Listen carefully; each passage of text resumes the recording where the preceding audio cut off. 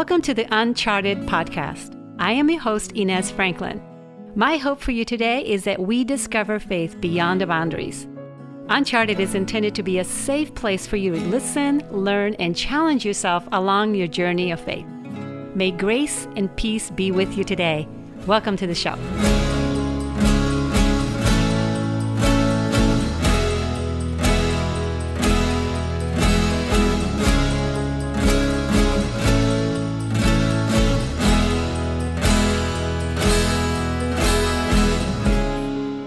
Hello, folks. Welcome again to Uncharted with Inez Franklin. Today, you're going to get to meet my friend Scott Sauls. He is the senior pastor of Christ Presbyterian Church in Nashville. I've known Scott for quite a few years, and I have so much respect for him. He's a deeply humble man, a great thinker, a deep thinker, and he's written quite a few books that I would recommend you check out. Jesus Outside the Line, From Weakness to Strength, A Gentle Answer, which is a great book about civil discourse. And he's about to come up with a new book, which he talks about on this podcast. Beautiful People Don't Just Happen. It's a beautiful book about the restoration that God can do in our lives.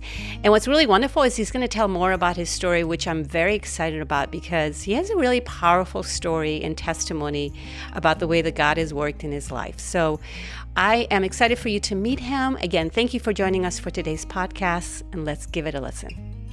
Scott, thank you for being with us today. We're really grateful to have you. Always a pleasure to be with you, Inez. Thanks for inviting me. Oh, my goodness. And for you giving us our time. Folks, we are recording this just before Scott does the Christmas services. This is a big deal. So, as you prepare. So we're not only going to have a conversation, but believe me, I want to pray for you as well as you prepare to deliver such powerful good news to people. So thank you for all that you do.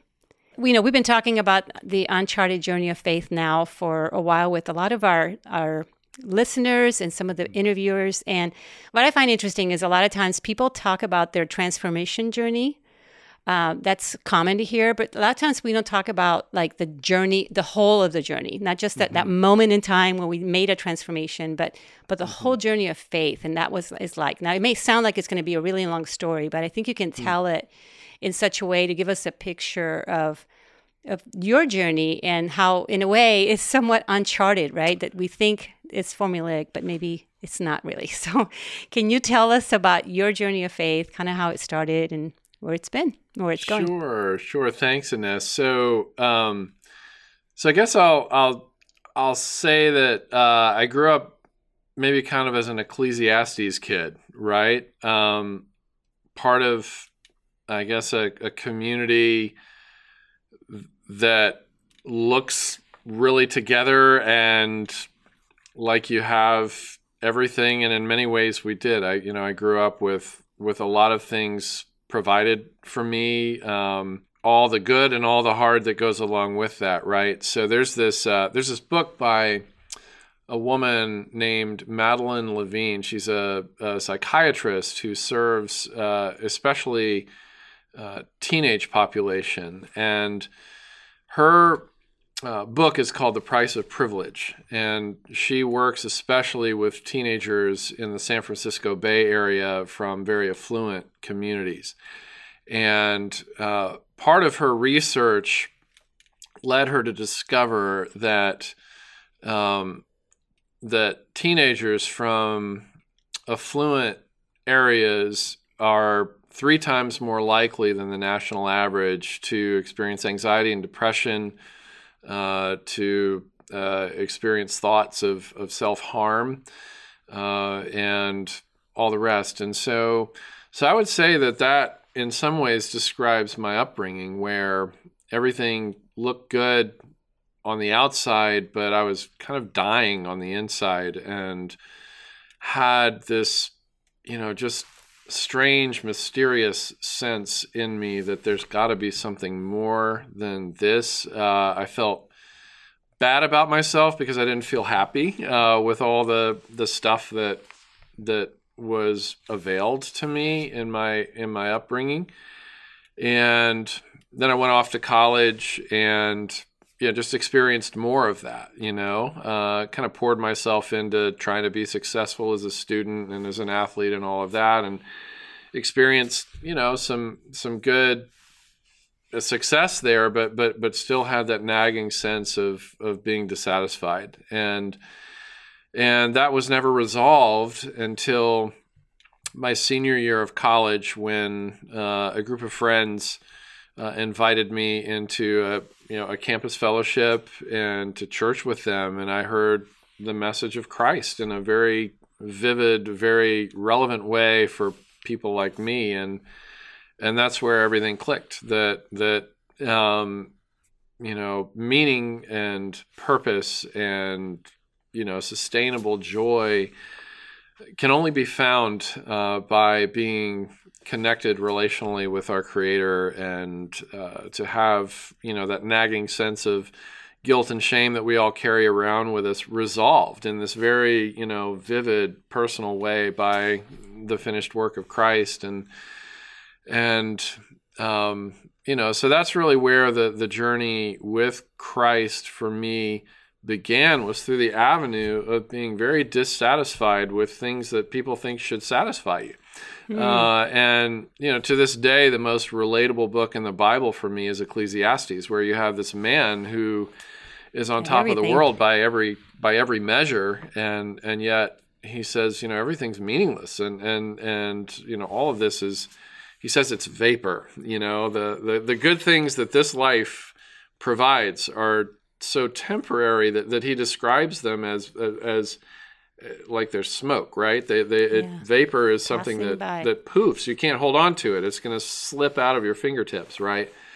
And any form of happiness that doesn't have its source and destination in God will be the experience of it. And so I came to Christ really through that existential crisis, right? And some people introducing me to Christ as the answer to that. And so, ever since then, I started pursuing a life in the ministry pretty much from the get-go when I met Christ. You did. So it was receiving that message and saying, okay, I'm going to pursue this as a career. Yeah. And the crazy thing about it, Ines, was I was terrified of public speaking. And, I was a good student all the way growing up, except in 3 subjects. Driver's ed. I was so nervous that I ran stop signs and, got bad grades because of that. The other 2 subjects that I just did really poorly in are the things that I do professionally now, writing and speaking. Isn't that amazing? So this is the sense of humor that God has, I suppose. But and when I kind of started that path toward the ministry, those 2 things hadn't resolved, right? I was still I got writer's block every time I tried to write, and I was terrified of speaking in front of people. And over time, the Lord worked that out. But, thankful looking back, that was 34 years ago when all that happened. So I couldn't be more grateful for the life that God's given me since. That's amazing. So before you heard the gospel expressed in this way, had you grown up in any kind of a Christian background or anything? No, actually, my father was a bit disappointed in my newfound faith, and that's not to disparage my father as much as it is to highlight that he was one of those people that had a very bad church experience growing up. You could say that he grew up with some church hurt. There's a lot of talk these days about church hurt, and this is a very... It's been going on for a while. Yeah, it's not a new thing. And so yeah, it was a very legalistic, shaming kind of, introduction to God, which really is an indication that he wasn't really introduced to who God really is, if that's the picture that he got. But he just, he left home and went off to college and said, that's not for me. And so, he was comfortable with me, being a little bit religious, but when I started talking about, a life in ministry, that's when he got really nervous. Like, wait a minute. My mom was afraid that I was going to be poor, and, they have this whole image. But ever since then, that's all been resolved, and, they're they're thankful that I've taken the path that I've taken, and married the person that I married, and I'm in the life that I'm in and the calling that I'm in. But yeah, didn't grow up with. I grew up with the opposite of church and God and everything else. Yeah, awesome. Now, how has that upbringing, having that church hurt from your father, I mean, to go from that, seeing your dad experience that pain, to you being now a pastor of a church, right? How did that inform the way that you pastor, the way that you lead a church? Oh, thank you. That's a great question. I mean, our stories always shape the way we respond to people around us, don't they? I think that it's made me, Ines, especially sensitive to people who, look like they have it together, but they're dying inside. Thoreau talks about how the mass of men lead quiet lives of desperation, Thoreau said. And that, of course, includes men and women and kids, per Madeline Levine's research. And so, God's always seemed to have put me in similar environments to the one that I grew up in. And, whether it's, the urban center of New York City with, Wall Street folks and kind of global influencers and others. And I can remember actually when I was there, and I started preaching, Ines, and I sat down with Tim Keller, who was, my mentor at the time, and graciously, brought me onto the teaching team there. And I just remember talking to him how intimidating it felt to me to preach to all of these really successful people, some of them really well known, most of them with degrees from universities that I wouldn't have been able to get into, coming out of high school. Yeah. Because I goofed around in high school. A lot of pedigree in the room. But he says, here's the thing. You're intimidated by the fact that you're in a room full of experts, but they're all here because they feel a need for your expertise. And, your expertise and my expertise is that we've found the secret of contentment. And that's the thing that plagues successful people is that you think, like Thomas Merton, said, I spent my whole life, climbing the ladder of success only to reach the top and realize I've been climbing up the wrong wall. And, Tim said, don't ever underestimate the power of the gospel in anyone's life. And that's what you bring is access to the secret of contentment through the message of Christ and the gospel. And so I'm like, okay.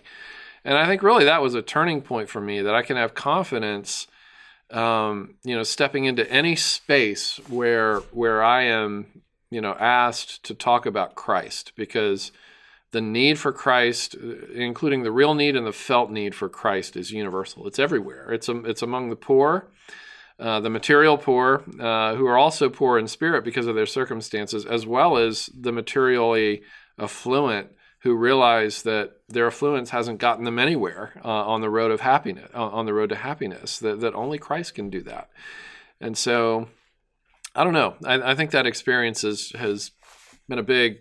It was a big turning point of just being able to own, this treasure that Christ has given you and has given me, and us to be able to communicate it to people, which has turned out to be one of the greatest privileges I could have ever imagined getting to be part of. Yeah. And in a way, you were so well equipped for it. You can see God's brilliance bringing you someone who felt like, again, it's all relative, right? At least you felt like you had it all and it was not enough. And those people in the room probably felt that way to whatever degree they have a lot, right? But you could still reach that place no matter how much you have. And that place of this isn't enough. And so you could speak from a place of knowledge and a heart of compassion, because from your father, perhaps, I'm thinking that you knew how sometimes these messages can be positioned in such a way where they do more harm than good if it's not done well, right? Yeah. Now, being that you've been on the journey of faith now, you said 35 years, 34 years?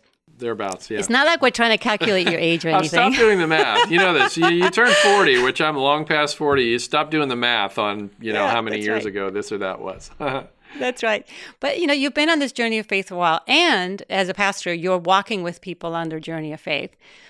And so hopefully you can feel comfortable sharing about your own struggles through it because, I believe we all do. We all go through struggles. And the journey of faith isn't linear, isn't always up and perfect. There's these bumps along the way. And so often we don't talk about them. So I'm curious, how has the journey of faith been mysterious for you? And where has it been maybe not what you expected? So,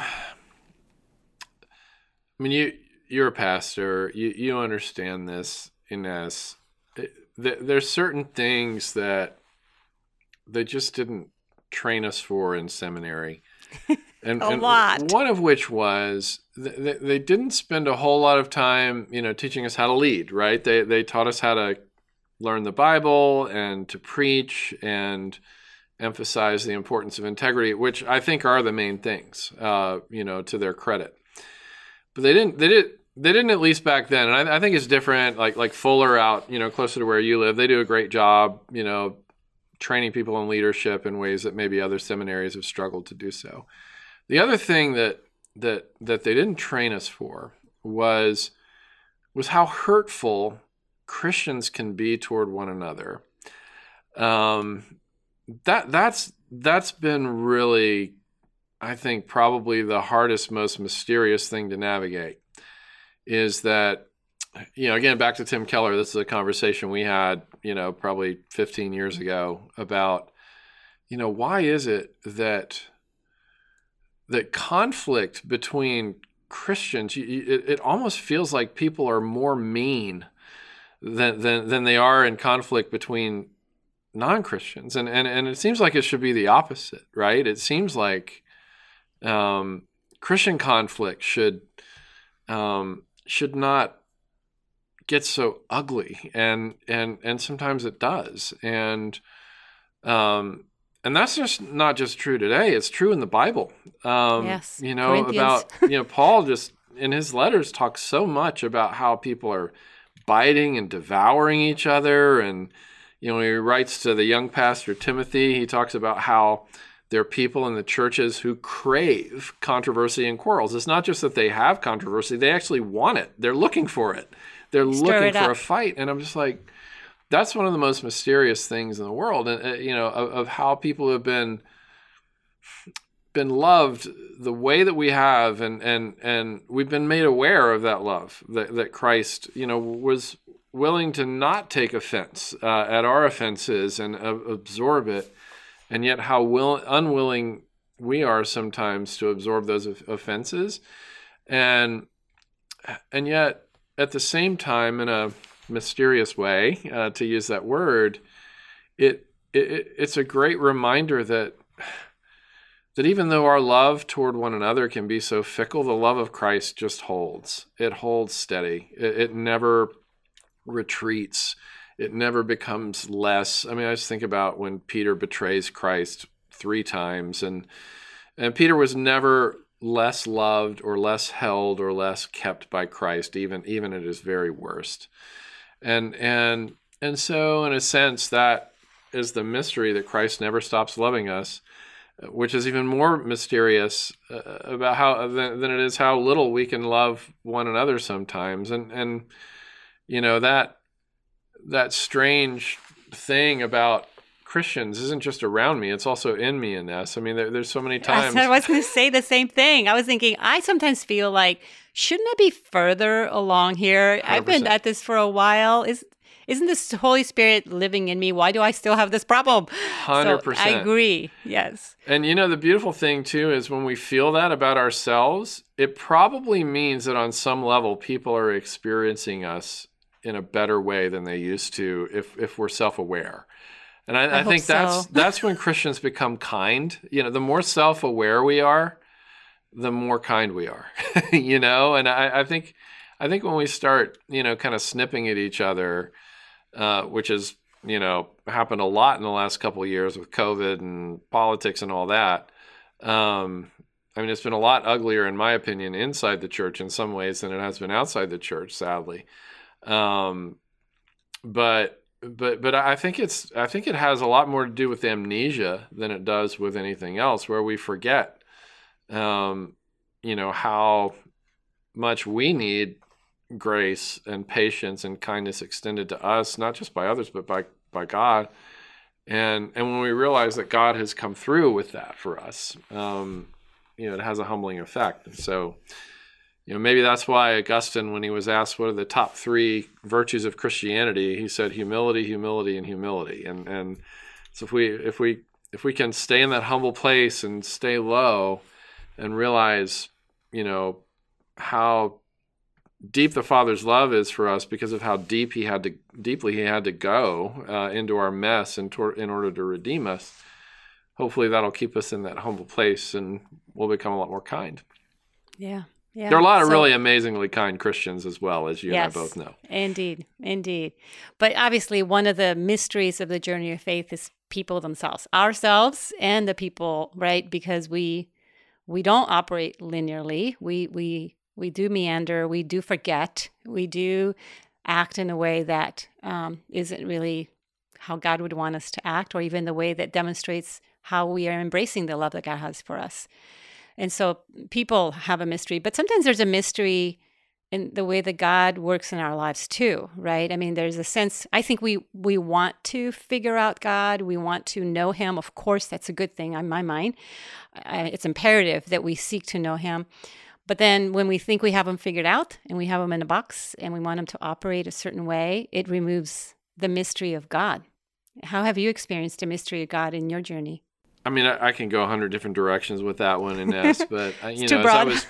Thank you, by the way, for sending some of these questions ahead of time. Yeah, no. But the one that popped into my head as I was contemplating the questions before our call is that you can take any section of Scripture and you can read it 150 times, and it can be just as fresh and just as new the 150th time as it was the first time, because the same words, it's almost like a paragraph in Scripture has an inexhaustible amount of things to tell us as the Holy Spirit reveals that, the depth of that paragraph to us over the course of years in our lives, if that makes sense.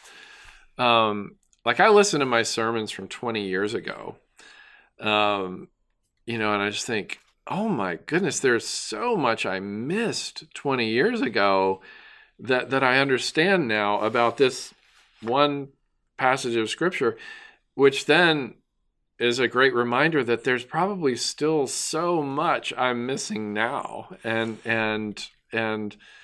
so that's just part of the mystery, is that there's always more to look forward to of what God is going to reveal to us and uncover to us in, what the Bible itself calls the inexhaustible riches of his truth.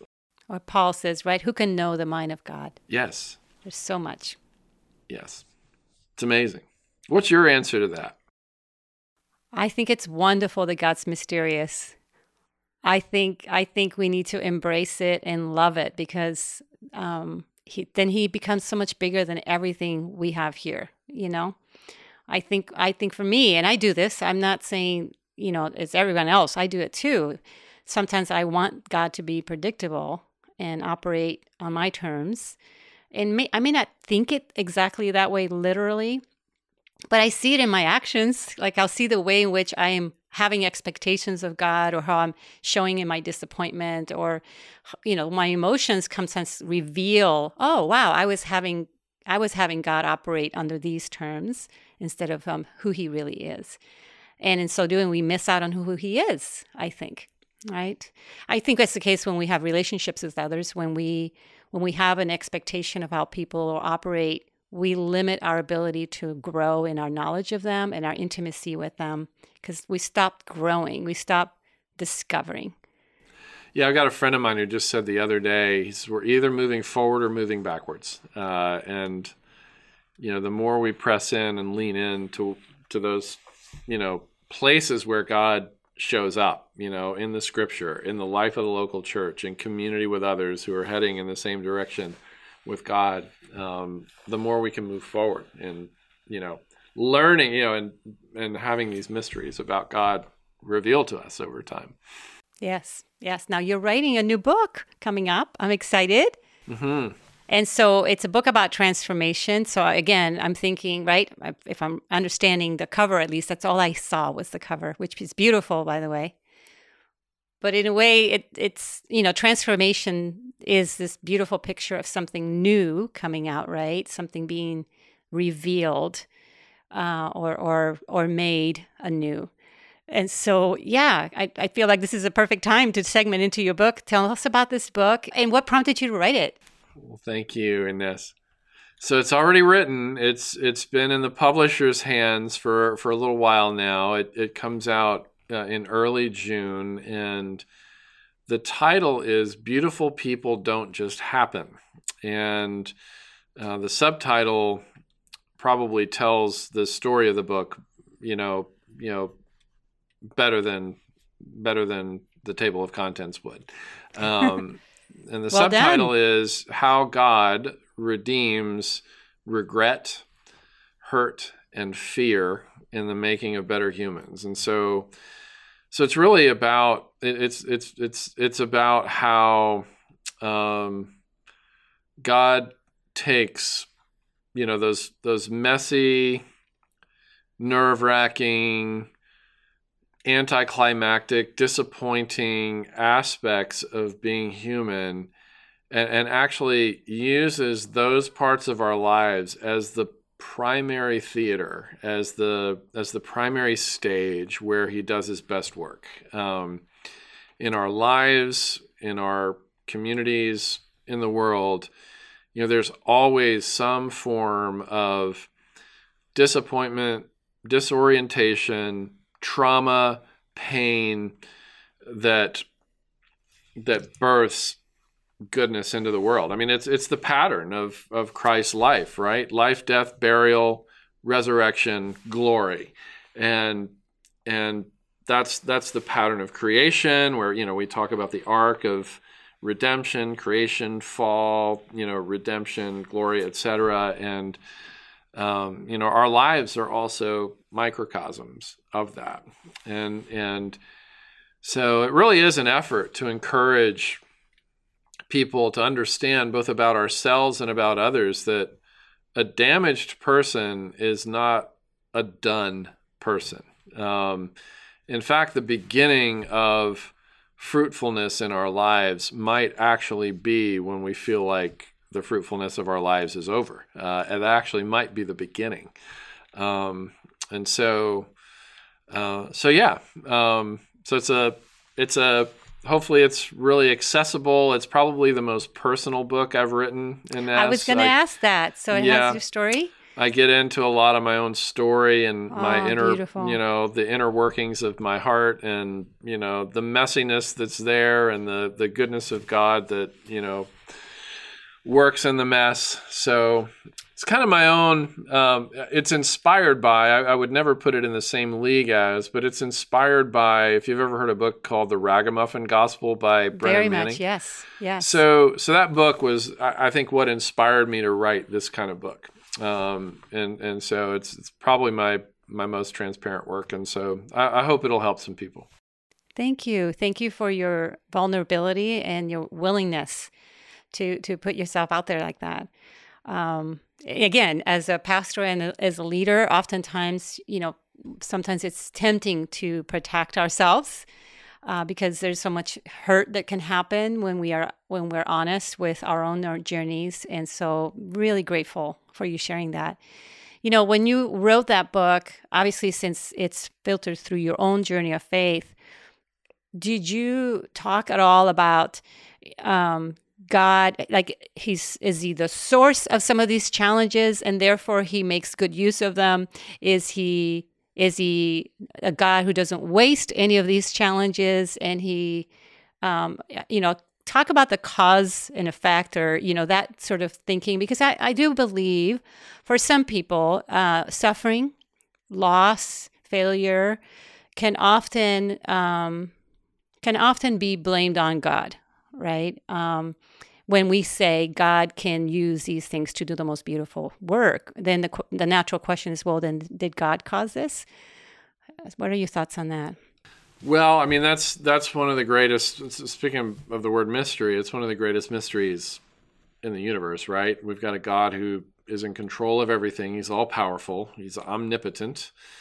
And he's a God of love. And so how do we account for tragedy and pain and death and sorrow? And of course, the theological answer to that is when sin came into the world, it tarnished everything. It created this condition of decay for every person, every place, and everything in the universe. Now, that still begs the question, who started it, all of that, and I'm not qualified to answer that question, but one of the scriptures that I interact with in the book is Romans 8:28, which is often used as kind of an insensitive Band-Aid to somebody else's deep pain, right? Like we become, like Job's miserable counselors, where we just kind of slap a Bible verse on somebody else's pain in order to feel better.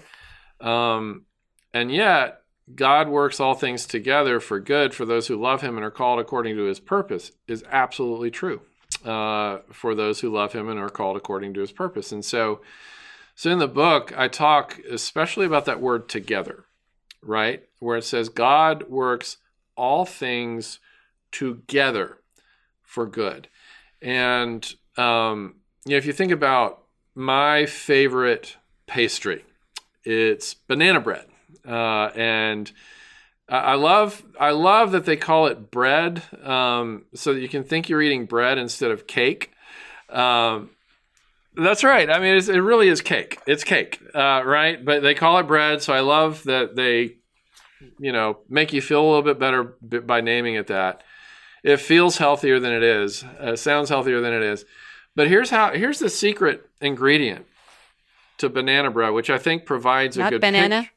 It's a rotten banana. It's not just a banana. Oh, I've never made it. Rotten. Really? Yes, you have to leave the banana out until it becomes, black. The skin becomes black, and then you peel it, and it's nasty, right? You would never put it in your mouth. It would probably make you sick if you ate it by itself.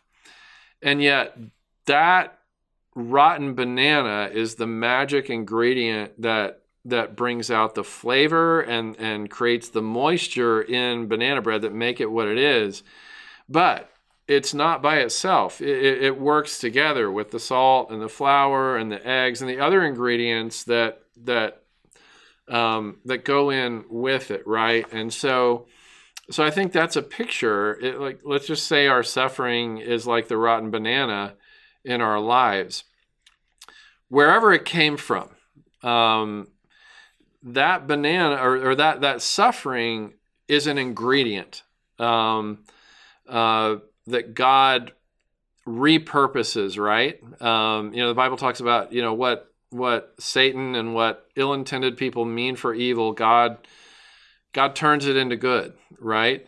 And so, our suffering is an ingredient that is there that God makes the best of, right? So I used to have, there's this guy in our church before they moved, and he was a master chef at a restaurant. Like, this is the kind of person who could turn a can of Chef Boyardee into a 5-star meal. I mean, that's a little bit of an exaggeration, but he could take anything and turn it into a delicious masterpiece. And I think that's a picture of what God is like. He can take any ingredient, any raw material, and turn it into a masterpiece, right? Our lives are like that, right? We're sinful people. We're broken. We're damaged. We're dying. And God is turning us into, C.S. Lewis's Weight of Glory paints a great picture of this. Like if you were to see any of us in our future state, you would be tempted to get on your knees and worship because of where God's taking our messy lives, right? And so whether or not God is the one who, orchestrates suffering, causes it, allows it, we know two things. Number one, he hates it.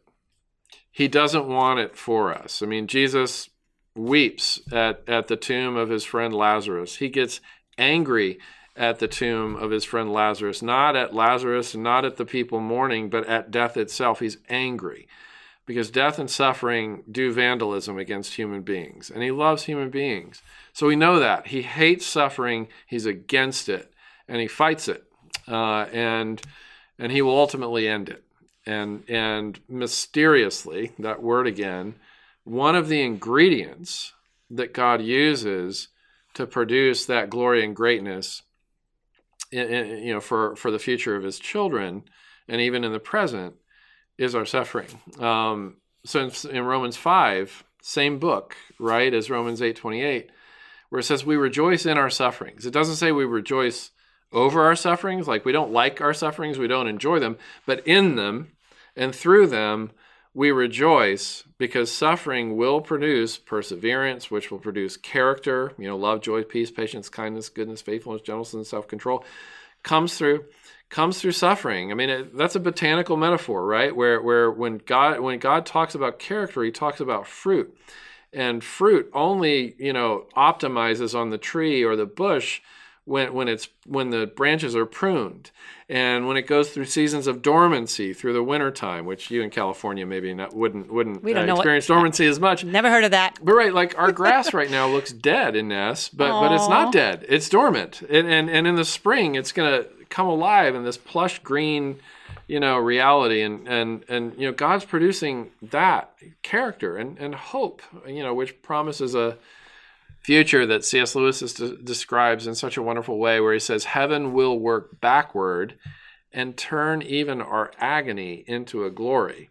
And he goes on to say that because we suffered so much in this area or that area, it will only serve to amplify the joy when the suffering is eliminated. It's like waking up from a nightmare, right? Like let's say you lose your favorite loved one in a nightmare, and then you wake up and there they are, celebrating Christmas morning, and you're that much more appreciative of them having had the nightmare than you would never having had the nightmare, because you've gotten them back from something that was terrible.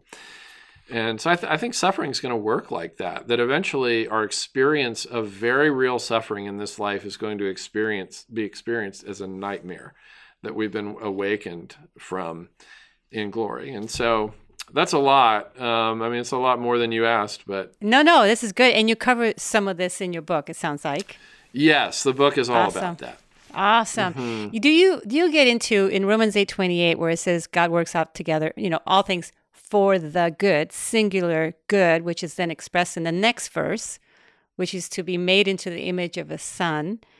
Do you cover that in the book? In a manner of speaking, yes. Okay. I mean, it's not a book on Romans 8, but it includes, those themes are interwoven throughout, for sure. Because part of the reason I bring that up is because I think sometimes this mysterious nature of our journey of faith, this uncharted journey that includes suffering, is producing in us the fruit, right? It's actually molding us and creating us, chiseling away, right, our brokenness, and making us more and more beautiful in the image of Christ.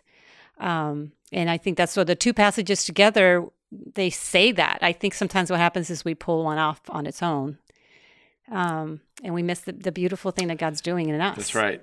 Context is part of text. Yes. Somebody told me once. I like that. Yeah. I like that. Well, I can't wait to read your book. Thank you, Scott, for pouring yourself. Like you said, writing is not something that you saw yourself doing or something you had to learn to do. Well, you've learned well. God has definitely made you into a writer. I've enjoyed every one of your books. I have them all in my library. Thank you, and Ines. I encourage people to read them.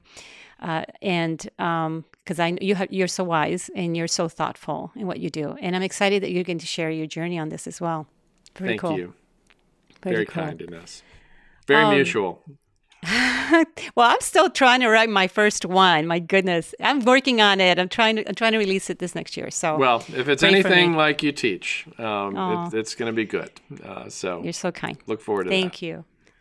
Well, for our listeners, as we close, those who might feel on this journey of faith maybe discouraged or distant from God, or maybe worse yet, maybe a sense of apathy on their journey of faith. All of this, I go back from one of the books I read on the spiritual journey that refers to it as a wall.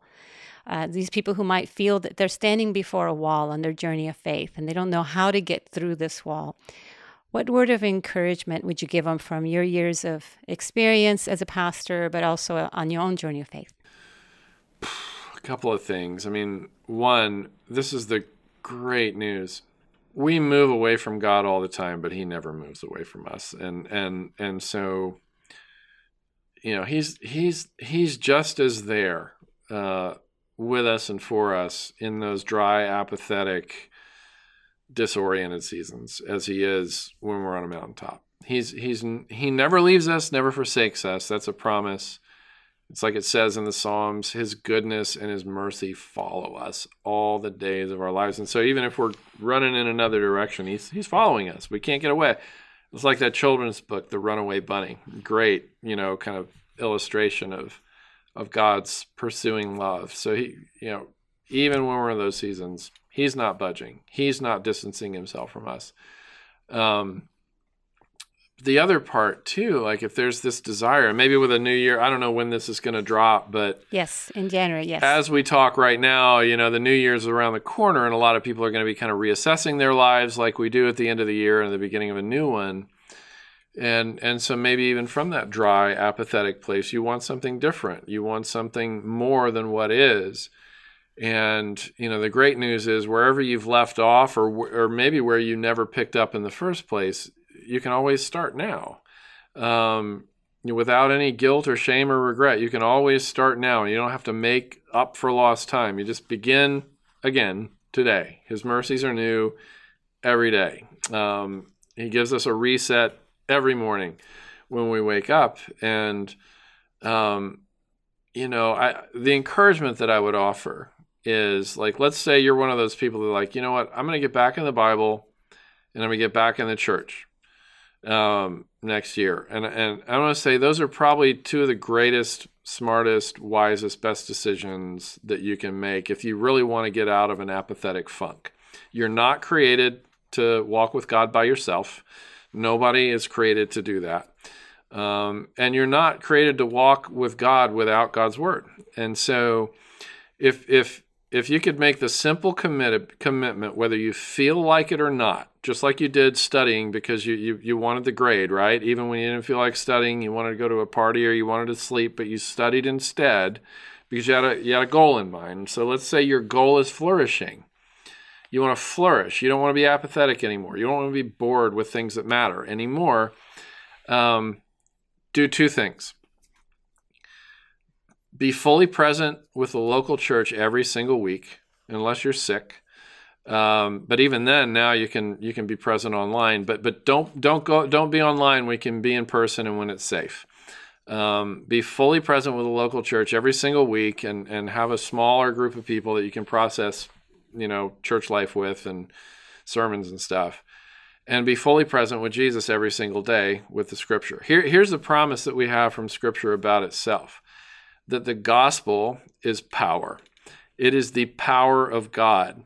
And even when we don't feel powerful as we take in the scriptures, and there is a power that's at work that God assures us is there. I know Dallas Willard is from your state, right? And he's a big spiritual formation guy, right? And spiritual formation is just all about rhythms. It's we become what we commit ourselves to. And so if my primary commitment is to get through a Netflix series at least once a week, I'm going to be formed by that. I'm going to be shaped like that, by that.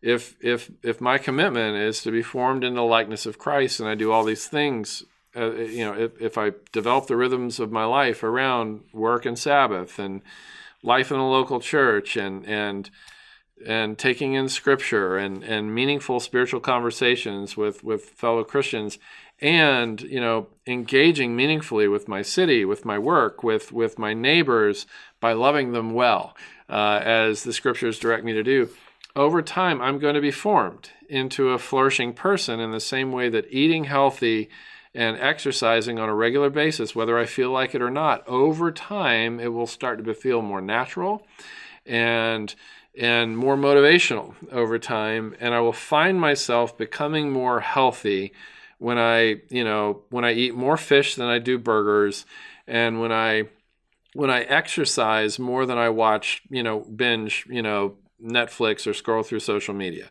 right? It's just a fact that health happens through rhythms and it works the same way with spiritual life, just as well as it does friendship between people, right? It has to be nurtured and cultivated, and eventually it starts to become second nature. But that initial investment of the healthy rhythms has to happen first.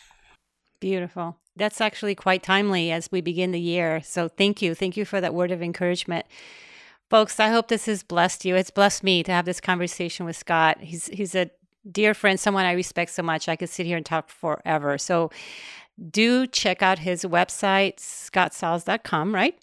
And check out his books, listen to his sermons, learn from this incredibly humble and intelligent man. I think you will be blessed. And again, thank you, Scott. Thank you for this time. I really appreciate it. Thank you, Ines. Say hey to all my friends at Mariners.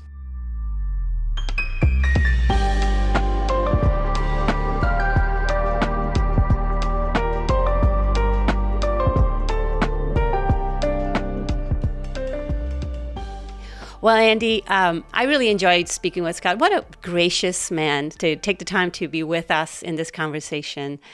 Again, I have so much respect for him and for what he does, for his work, the writing. I can't believe a senior pastor can put out this many books, first of all. It blows my mind. He's got a very busy church. He preaches a lot. He is involved with Q Ideas. That's actually how I met him. I met him through Gabe Lyons.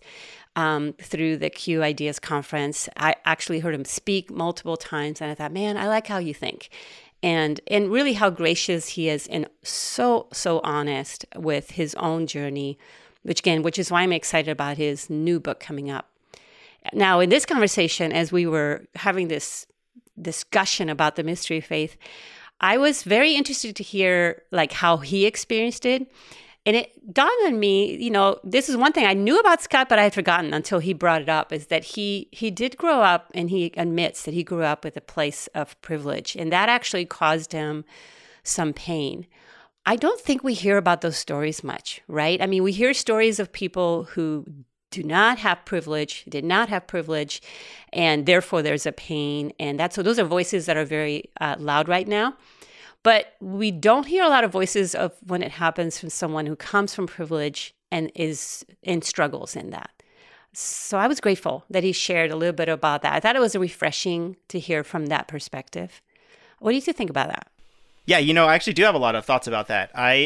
Because personally, while I might not consider myself like a person of affluence in that way, I lived very much of a middle class Orange County life. That being said, middle class Orange County is affluent, massively globally speaking, and secondly, nationwide, it's also affluent therefore. So I think that's even just a good self-reflection and awareness piece of as much as I might not have thought about my upbringing as being affluent, while I didn't live a contextually affluent life compared to maybe my peers or other people around me, or I could look at places like Newport Beach and all these other places. I say that because growing up, going to the beach all the time, it was everyone drives Ferraris and BMWs. I mean, you saw that level of big material affluence. Whereas I felt like I was scrappy in the way that I experienced the way that I was raised and the things that I did. But overall, in a bigger conversation, I think grew up in a place of affluence and definitely had a spiritual crisis. And in my case, though, I can probably relate that more to feelings of indifference for the color of my skin related to like my own, a lot of other things, like also being really short growing up amidst people who aren't. I mean, it's interesting how much that does affect your sense of belonging, your sense of being liked, your sense of like normality. There's a lot of that plays into young people's lives and how they view the world and how they think that they're viewed in the world. And so, my spiritual crisis was very much like a combination of almost recognizing privilege and then being someone who didn't necessarily benefit from it amidst like an affluent context. And I've shared this on the show before as it relates to, one of my friends who was a pastor's kid, who everyone thought he was kind of like the greatest thing in the world. And Scott kind of talked about this on the outside, how everything looks perfect. And yet on the inside, there's all this stuff going on. And I kind of had a window into his life that was outside of all of our church life, in which I'm like, this kid is chaos. It's like, in fact, he's like a leader of chaos, like at our school and the things that he does and in our friend groups. I mean, it's like, it's not at all what the adults around me and the Christian adults around me think of him.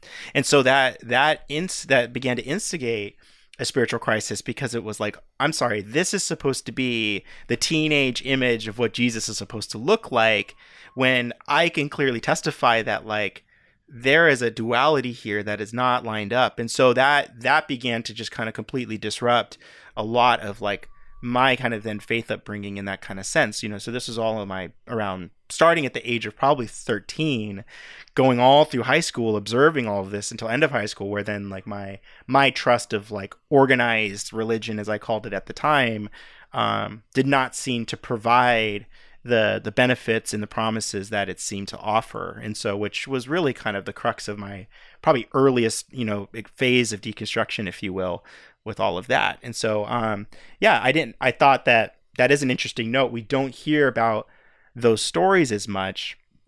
And, because I think that requires, you guys did talk about this, it requires a certain amount of self-awareness, right? Yes.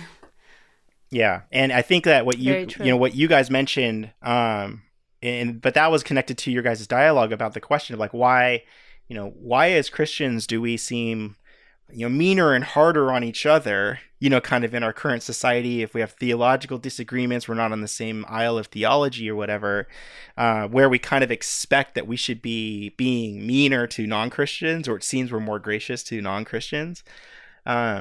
But it's funny. I thought that was an interesting conversation because, in the way that a marriage is a hard one for me. In my mind, I was kind of connecting it to that. But the way I see it is that, like, I think the gospel gives us the opportunity to be a blessing and offer and mimic kindness to stranger and to the non-Christian.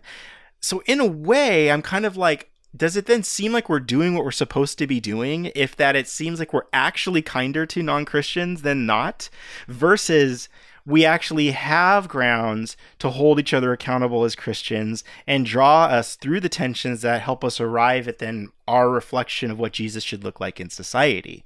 So I almost don't have a problem as much that we might have very large public disagreements from Christian to Christian, because I think we do need to air out some of those big differences and kind of work through those types of things. And I think it's okay that they happen in the secular public sometimes. I think we need that outside eye to see the things in the blind spots that maybe we don't.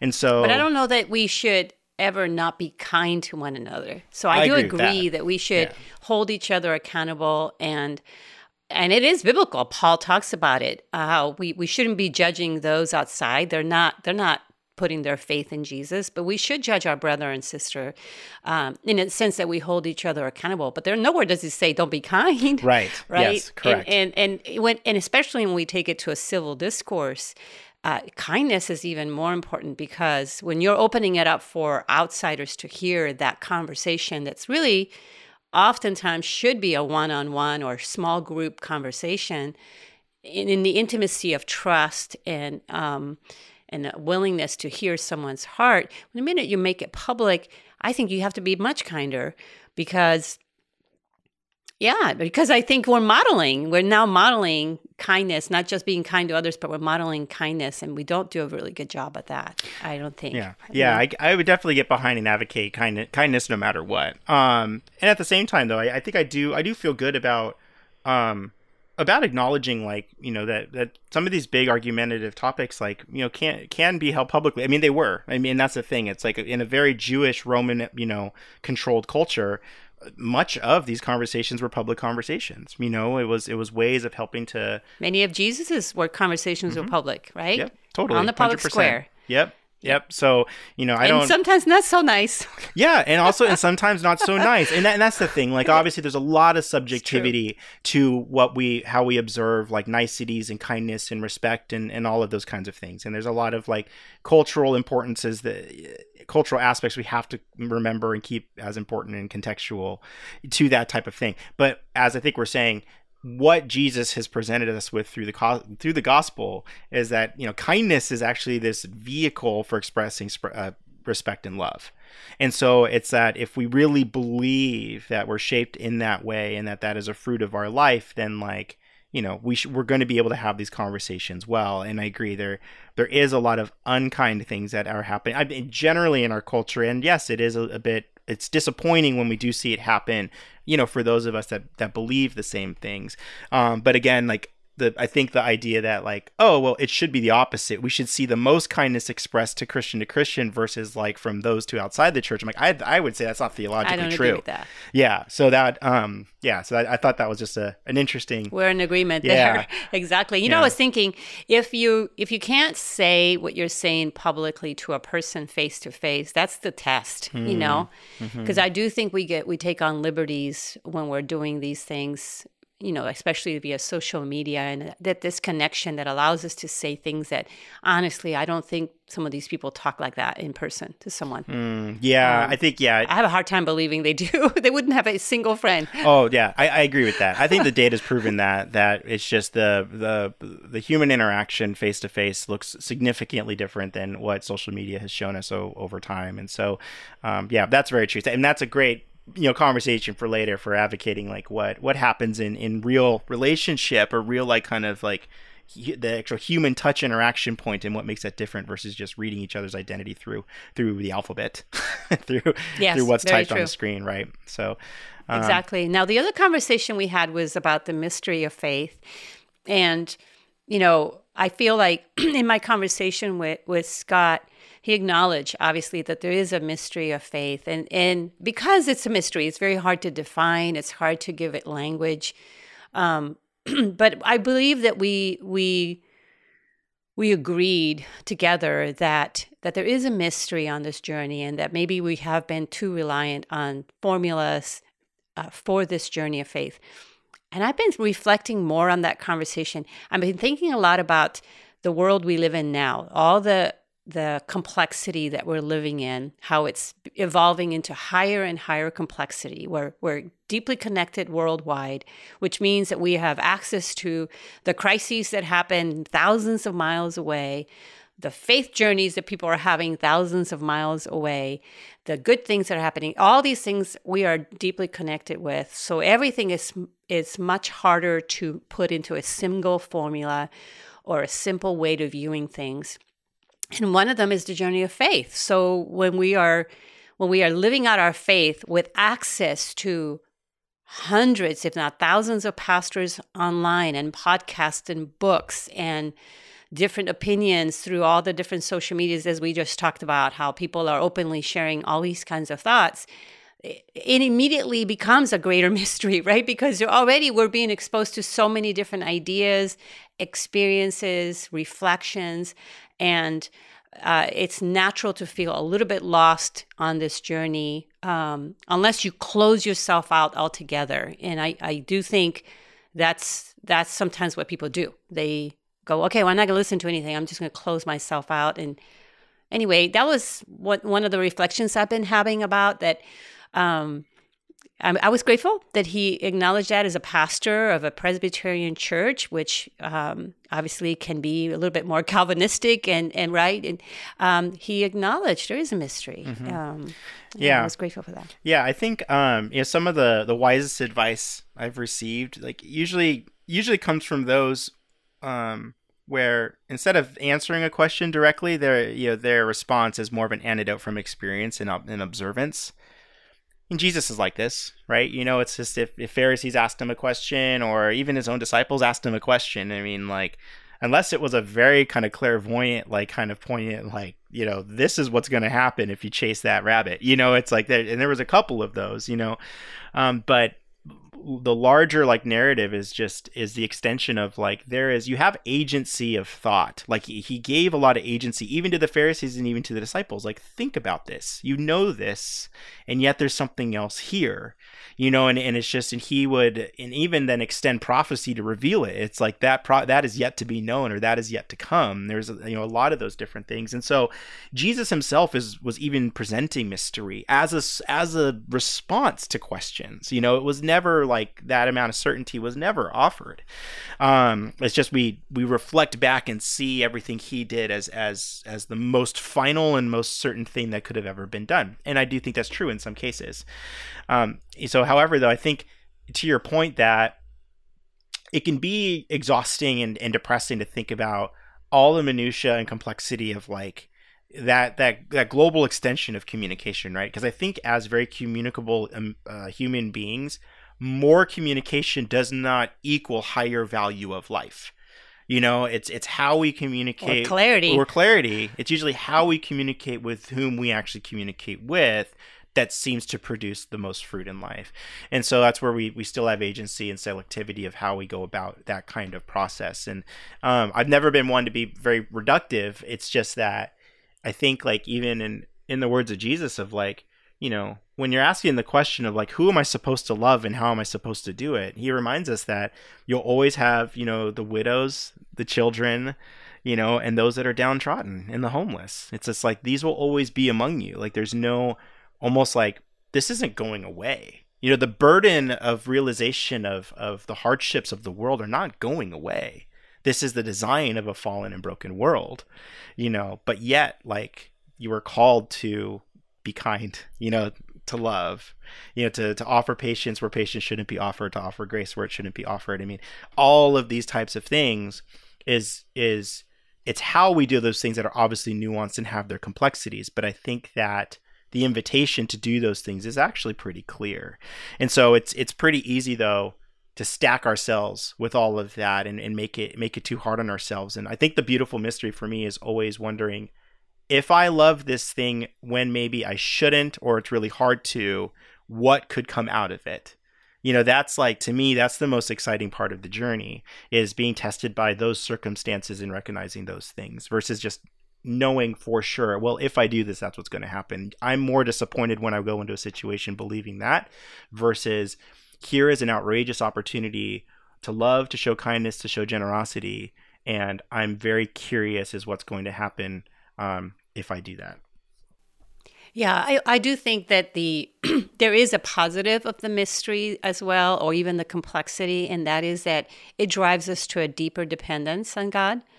And for example, there were many times where I think Jesus did make things more mysterious or even harder to accept, right? There were some things people would say, this is a hard saying, this is really hard to accept. But that kind of leaned people towards him. And I think it leans us closer to God, and depending on, again, because it's not complex to him.